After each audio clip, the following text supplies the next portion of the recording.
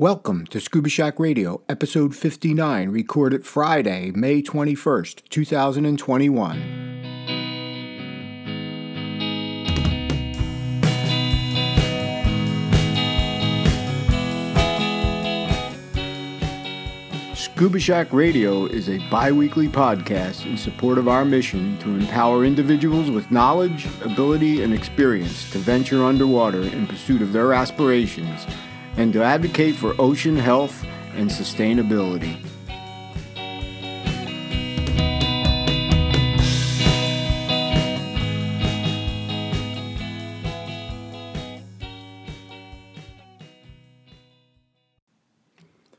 Hi there, everyone, and thank you for tuning in to this latest episode of Scuba Shack Radio. I'm your host, Jeff Cinterpino. Well, I'm back again recording on a Friday. This weekend, we'll be conducting our first open water certification dives in Jamestown, Rhode Island at Fort Wetherell, so I needed to adjust once again. Also, this weekend is the culmination of our 2021 PADI Dive Master class. Our 4 candidates have worked very hard over the past 3 months and will earn their PADI Pro designation in a few days. And then, next week, Donna and I are taking our first dive trip since December of 2019, when we head down to Nassau for the shop's annual trip over the Memorial Day weekend. We are really looking forward to getting away and getting some warm water diving in. I think we will also be at the new Stewart Cove location. Rumor has it that the operation has moved. I'll let you know all about it when we get back. Hopefully, more locations will open up as more people get vaccinated, the spread of the virus subsides, and we can get back to normal. On today's episode, I'll be doing another installment of Sea Hunt, It's Still Alive, when we head back to Season 3 with the Invaders. But first up is Scuba Shack Radio's news and information segment, Wet Notes. So let's get started.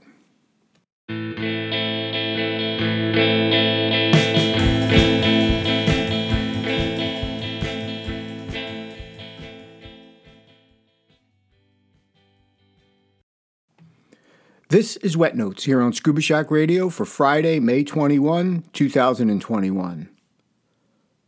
First up today is some news from the History of Diving Museum down in Islamorada, Florida. About a month ago, on April 21st to be precise, they opened up a new exhibit at the museum. This new exhibit is called Diving in Pop Culture, and it runs through December 2021. The exhibit showcases the underwater world portrayed in advertising, entertainment, and mainstream culture. The museum says that there is something for everyone. They have the regulator that was used in Star Wars. I think I read somewhere that it might have been an old decor that was used for Darth Vader's heavy breathing. They also have stuff from Jaws, Men of Honor, and of course, Sea Hunt. Yes, it's still alive. This is not a virtual exhibit, so you'll have to get down to Islamorada before December 31st to catch Diving in Pop Culture. Pick or it didn't happen. That's the tagline used by Ike Light. I'm sure to have my Ike Light Olympus TG6 rig when I head down to Nassau in a couple of days. Well, I just saw that they are running a contest for people to design their new Pick or It Didn't Happen t-shirt. The design winner will get $500 worth of Ike Light gear. That's pretty nice. I hope you also would get a t-shirt. Now the contest opened on May 1st and runs until June 6th, so there's not a lot of time. The designs must be underwater photos or have an underwater theme. And you must incorporate Pick or It Didn't Happen into the design. No other words are allowed. You cannot use the Ike Light logo or any other copyrighted material. The entry form is on the Ike Light blog, so you'll have to search for Ike Light Contest to find a link. I wasn't able to get it to it directly from their main website, so just do a little bit of searching there. So, fire up your creative juices and enter the Pick or It Didn't Happen t-shirt design contest from Ikelite. What is Hope Reef? Well, this is very interesting. Hope Reef is an initiative that is being sponsored by Shiba, the cat food brand. Hope Reef is in Sulawesi, Indonesia, and they are planning to restore 185,000 square meters of reef. The restoration spells out hope, and apparently you can spot the letters on Google Earth. The purpose beyond restoration is to drive awareness and show how positive change can happen in our lifetime. Hope Reef was unveiled on May 5th, 2021, but it actually started 2 years ago. It is using something called Reef Star technology that incorporates 90-centimeter wide steel stars that the corals can attach to. Hope Reef has its own YouTube channel, and you can check out the short 1 minute and 38-second video called The Film That Grows Coral. It's called The Film That Grows Coral because all advertising revenues from the film support the Hope Reef. Just go out there and search Hope Reef. Take a look. Diving with a purpose. That's exactly what a team of divers started last week. According to an Associated Press article that I read, this team of 5 to 10 divers started a massive 6-month effort to clean up Lake Tahoe out in California. Their plan is to cover 72 miles of shoreline, and their goal is to conduct 3 dives each week to a depth of about 25 feet. The team will be running this dive schedule from now through November. The operation is being sponsored by a nonprofit called Clean Up the Lake. It was founded by a guy named Colin West, who is a diver and a filmmaker. The ultimate cost of this endeavor is $250,000. On that first dive, they pulled 200 pounds of trash from Lake Tahoe and tagged 20 larger items for subsequent removal. It's amazing that people still use our lakes, rivers, and oceans as garbage dumps. Good luck to this team for making a difference and diving with a purpose. In case you missed it, PSI, PCI, the gurus of scuba cylinder inspection, recently posted a short article on Dive News Wire. They needed to dispel a couple of rumors flying around out there about scuba tanks. One was about old Luxford tanks, but that's not what I want to talk about here. Apparently, there is a really bad rumor going around that beginning in 2021, steel cylinders are exempt from O2 cleaning requirements. What? How did that one start? And that is just unsafe and dangerous.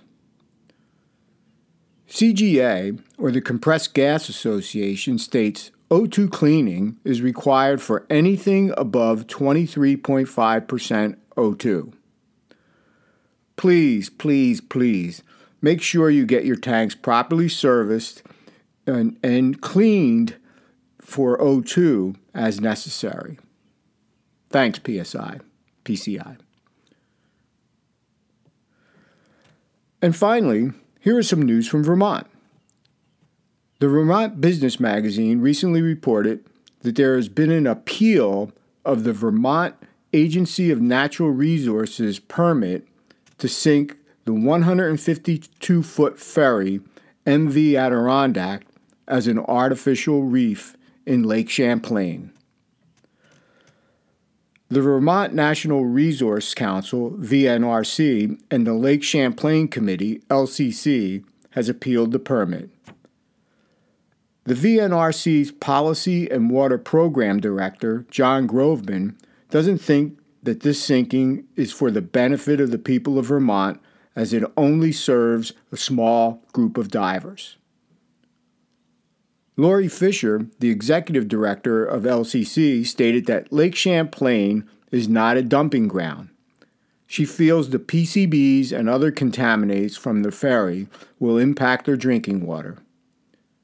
She indicated that Lake Champlain already has 100 wrecks and doesn't need the MV Adirondack on the bottom. Certainly an interesting perspective. Wondering how this one will all turn out. Well, that's it for this edition of Wet Notes here on Scuba Shack Radio.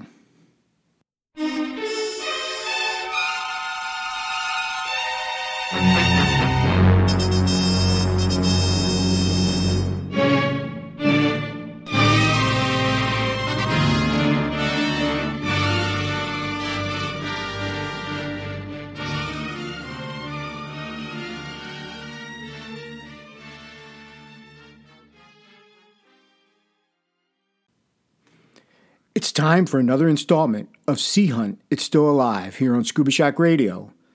And this time we're heading back to July 30th, 1960 for Season 3, Episode 30, titled The Invader. In this episode, Mike is on assignment to a small, unnamed Latin America country where his job is to train a new underwater demolition team. In the opening underwater scenes, Mike is with two other divers, and they are placing underwater charges. Mike says that in wartime, the underwater soldier only has his blade and a bundle of explosives. Well, when the charges go off, you see the divers being violently tossed about. But they're okay. They were just far enough away from the concussion. Back on the boat, Mike tells us that he has started with 20 men, but now he is down to 2. There is Thomas Villegas, a wealthy Princeton graduate, and Paul Ramirez, better known as Indio, an orphan who is happy but can be as serious as a barracuda. But there is trouble ashore. The scene shifts to the office of the Presidente. Presidente Duran, and he is being confronted by an opposition leader, Cesario Savano, who is calling for revolution against Duran's tax bill. Mike confronts Cesario, who storms out.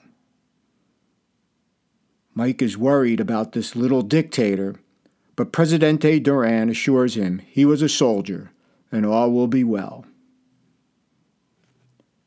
Now, we're back on the boat, where Mike still has his hands full with a rivalry between Tomas and Indio. Underwater, Tomas and Indio get into a fight while training. Mike forces them to the surface. Thomas tells Indio that if he kicks him again like that, he'll cut his throat. Mike tells him that they gotta learn to work together. So now Tomas asks to go ashore to go on a date. With dawn comes trouble. A speedboat approaches the Argonaut with a colonel who tells them that Presidente Duran has been abducted by Savano and is being held in an island 4 miles offshore. "What can you do?" asks the colonel. "We'll think of something," Mike replies. "Give us until noon, and if you haven't heard from us by then, you never will." The next thing we see is Tomas on the radio, and he is talking to Savano at the fort. He's the revolutionary, a traitor to El Presidente. He tells them that there will be an underwater attack. Now, as Mike and Indio are getting ready their gear, we see Tomas sneaking a flare gun into his rig. Back underwater, the 3 divers are set for a long swim with patrol boats circling around. So Mike takes the boys deep into the channel. To create a diversion, Mike sends up a surface marker buoy with a time fuse bomb on it. When it goes off, the fort thinks it's a torpedo, and Silvano realizes Mike Nelson is on his way. Presidente Duran says Mike Nelson is an extraordinary man, to which Silvano replies, he's an extraordinary dead man. You see, the revolutionaries have set up a concrete and steel screen across the channel. The only way through is the blast. But they want to confuse the patrol boats and the fort, so they set off a series of bombs in different locations while they blow up the screen. 1, 2, 3 bombs go off, and the guards in Silvano are confused. With the concrete and steel screen blown apart, Mike leads the divers through. Just then, Tomas takes off. Where's he going? He makes his way to the seawall and is ready to fire off his flare gun to signal the fort when Mike jumps him. They then tie Tomas to a floating raft off the island and set off a smoke bomb, again to confuse the revolutionaries. Mike and Indio head to the other side of the island. They're getting shallower and shallower until Mike pops his head up. All clear. And they get out of the water and ditch their scuba gear. The raft trick worked, Mike tells Indio. And he tells him to keep them busy while he gets El Presidente. Indio starts tossing grenades all around. The guards are shooting at everything. Now we see Mike armed with a small revolver, while Silvano is starting to freak out in the cell. He keeps calling out for Martinez. President Duran is smiling smugly as the havoc reigns. Mike sneaks in the fort armed with his revolver, and then we see Silvano tell the guard to go out and find Martinez. Well, that opens the door for Mike to be called in by Presidente Duran.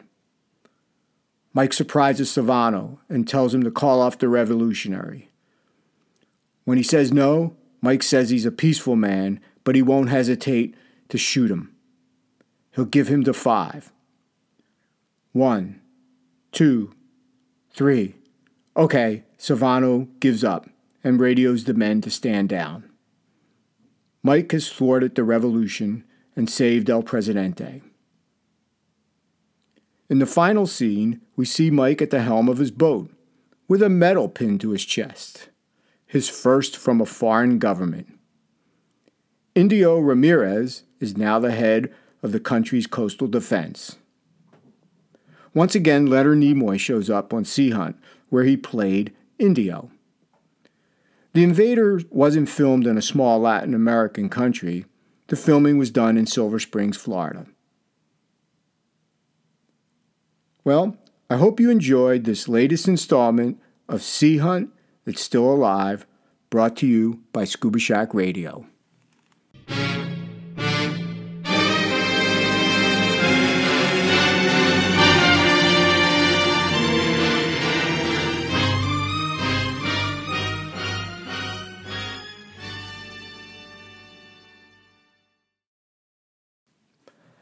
How about that?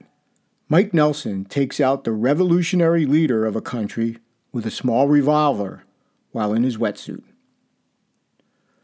Well, that wraps up episode 59 of Scuba Shack Radio. Again, I want to thank you for listening and hope that you'll pass it along to your friends and family and anybody who's interested in the underwater world. I'll be back again in a couple of weeks with more Scuba Shack Radio. Until then, take care, everyone.